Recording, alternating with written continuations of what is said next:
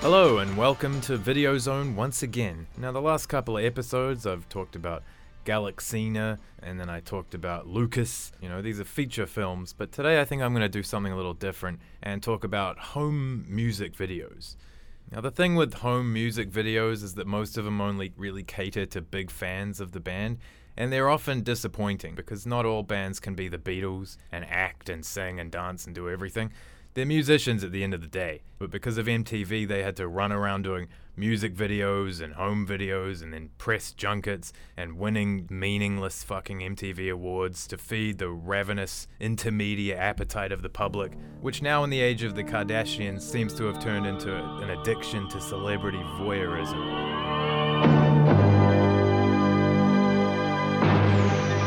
Speaking of voyeurism, in 1992, Prince followed up Diamonds and Pearls with an album commonly titled Love Symbol, which refers to that unpronounceable androgynous thing he changed his name to a couple of years after this album came out. Now the album has its high points. I personally really dig Love to the Nines and The Morning Papers and My Name is Prince, but none of these are more dance-worthy than Sexy Motherfucker or Sexy MF, cautious Walmart title. It's a back-to-basics funk fest to end all funk fests, and he raps it. Now, it took Prince a while to warm to hip-hop. As a multi-instrumentalist, you can understand why he didn't quite respect the idea of sampling the funk music that he grew up with and then just rapping atonally over the top. But as soon as he got with the NPG, a full band with a horn section, he found an in to rap. Fuck sampling. He made his own beats from scratch, performed them with a tight band, and would splice raps into that every so often.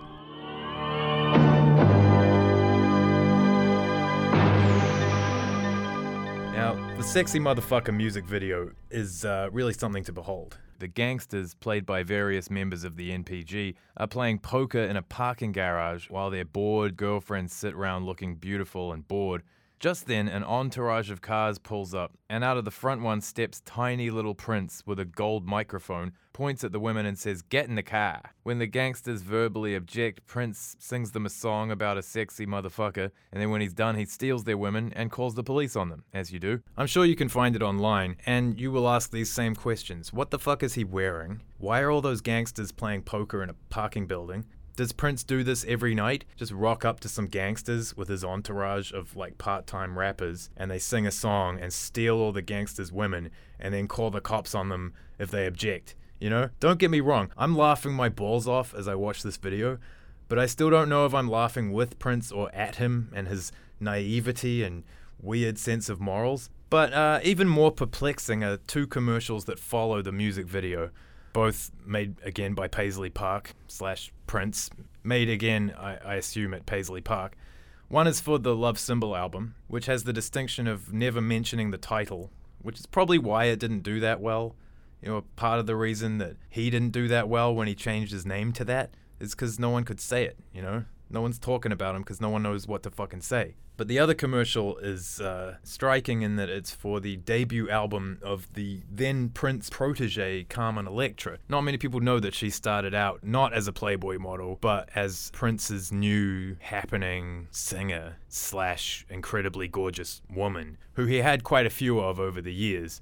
Now, this commercial is also striking in the sense that the voiceover is something I'm going to just have to play you. You're going to need to hear it to believe it, and I'm not going to be able to do it justice. And you'll hear why right now. She is the scariest female on the planet.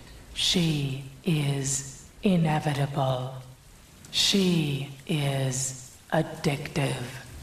To listen to her music on a loud system is to come 1,000 times. Carmen Electra, Paisley Park, CD and cassette. See, coming from me, that just wouldn't sound quite right. Now, he also made an accompanying film to the album, a full length. But Warner Brothers at that time had had just about enough of Prince as a whole and in general, but especially as a filmmaker. Purple Rain was mercifully directed by someone else, and as a result, it was actually pretty good. But since then, he'd taken over the director's chair and said, Fuck it, I'll start writing my own screenplays too, while I'm at it. Schmorson Wells, fuck that. I got an Oscar. Motherfucker. I can be a filmmaker too. And so by sign of the times, he was shooting them all at his rather ramshackle Paisley Park studios in sunny Minneapolis. It looked like a bad TV studio. Like everything he shot there kind of looked like an episode of like Red Shoe Diaries or something. And even I have to admit to never seeing 3 Chains of Gold myself. I think that's the test. If you're really a Prince fan, you will sit through that horse shit. Sexy Motherfucker, on the other hand, is way more widely available. I happen to have 2 copies at home, so he must have made more than he needed. And it just has an endearing quality to it. Even then, only Prince could get away with that. And only barely. Not long after this, it was a wrap for Prince. And he went off the radar. He was no longer on Warner Brothers.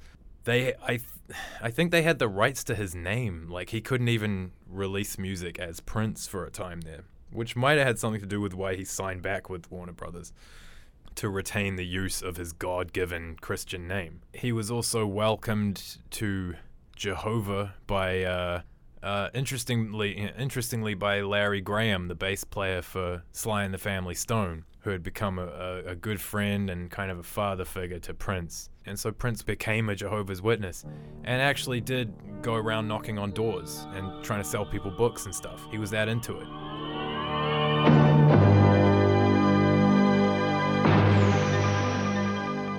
Louder Than Live captures Soundgarden in 1989, about halfway along their rise to fame, and coincides with their first major label release, Louder Than Love, on A&M. This is also before Seattle bands like Nirvana and Pearl Jam were having giant hits.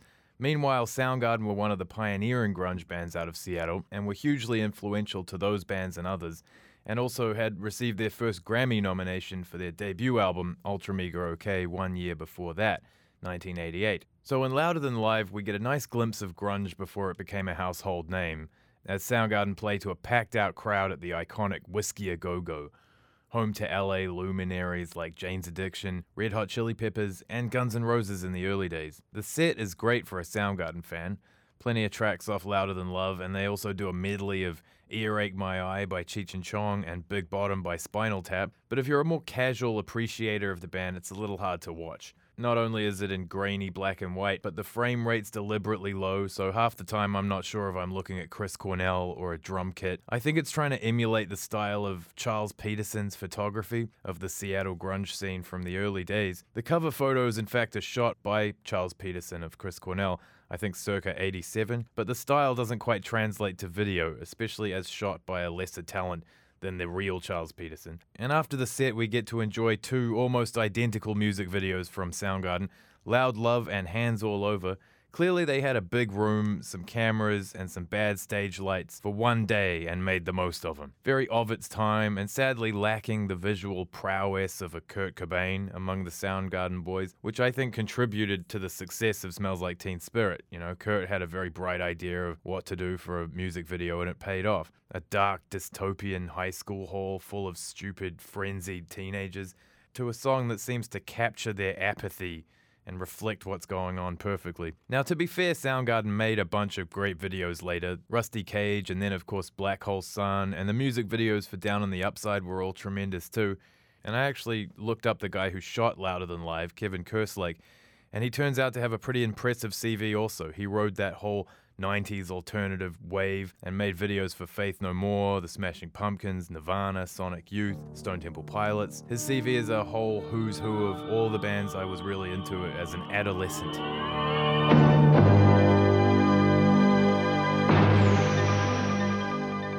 In Louder Than Live, Soundgarden are on their way to modest success, but they're not quite there yet, so their record company's obviously trying to boost them with this promo video. Whereas in Sexy Motherfucker, Prince is nearing the end of his run as a huge, successful pop star, and he's decided to try and produce videos as well as music far away from his label in LA. And the results of the two are fairly similar. Not all they could be, but fascinating VHS artifacts nonetheless. And that's it from me. Don't miss next week. Which video will I wax philosophical about next? Don't adjust your set. It's VideoZone.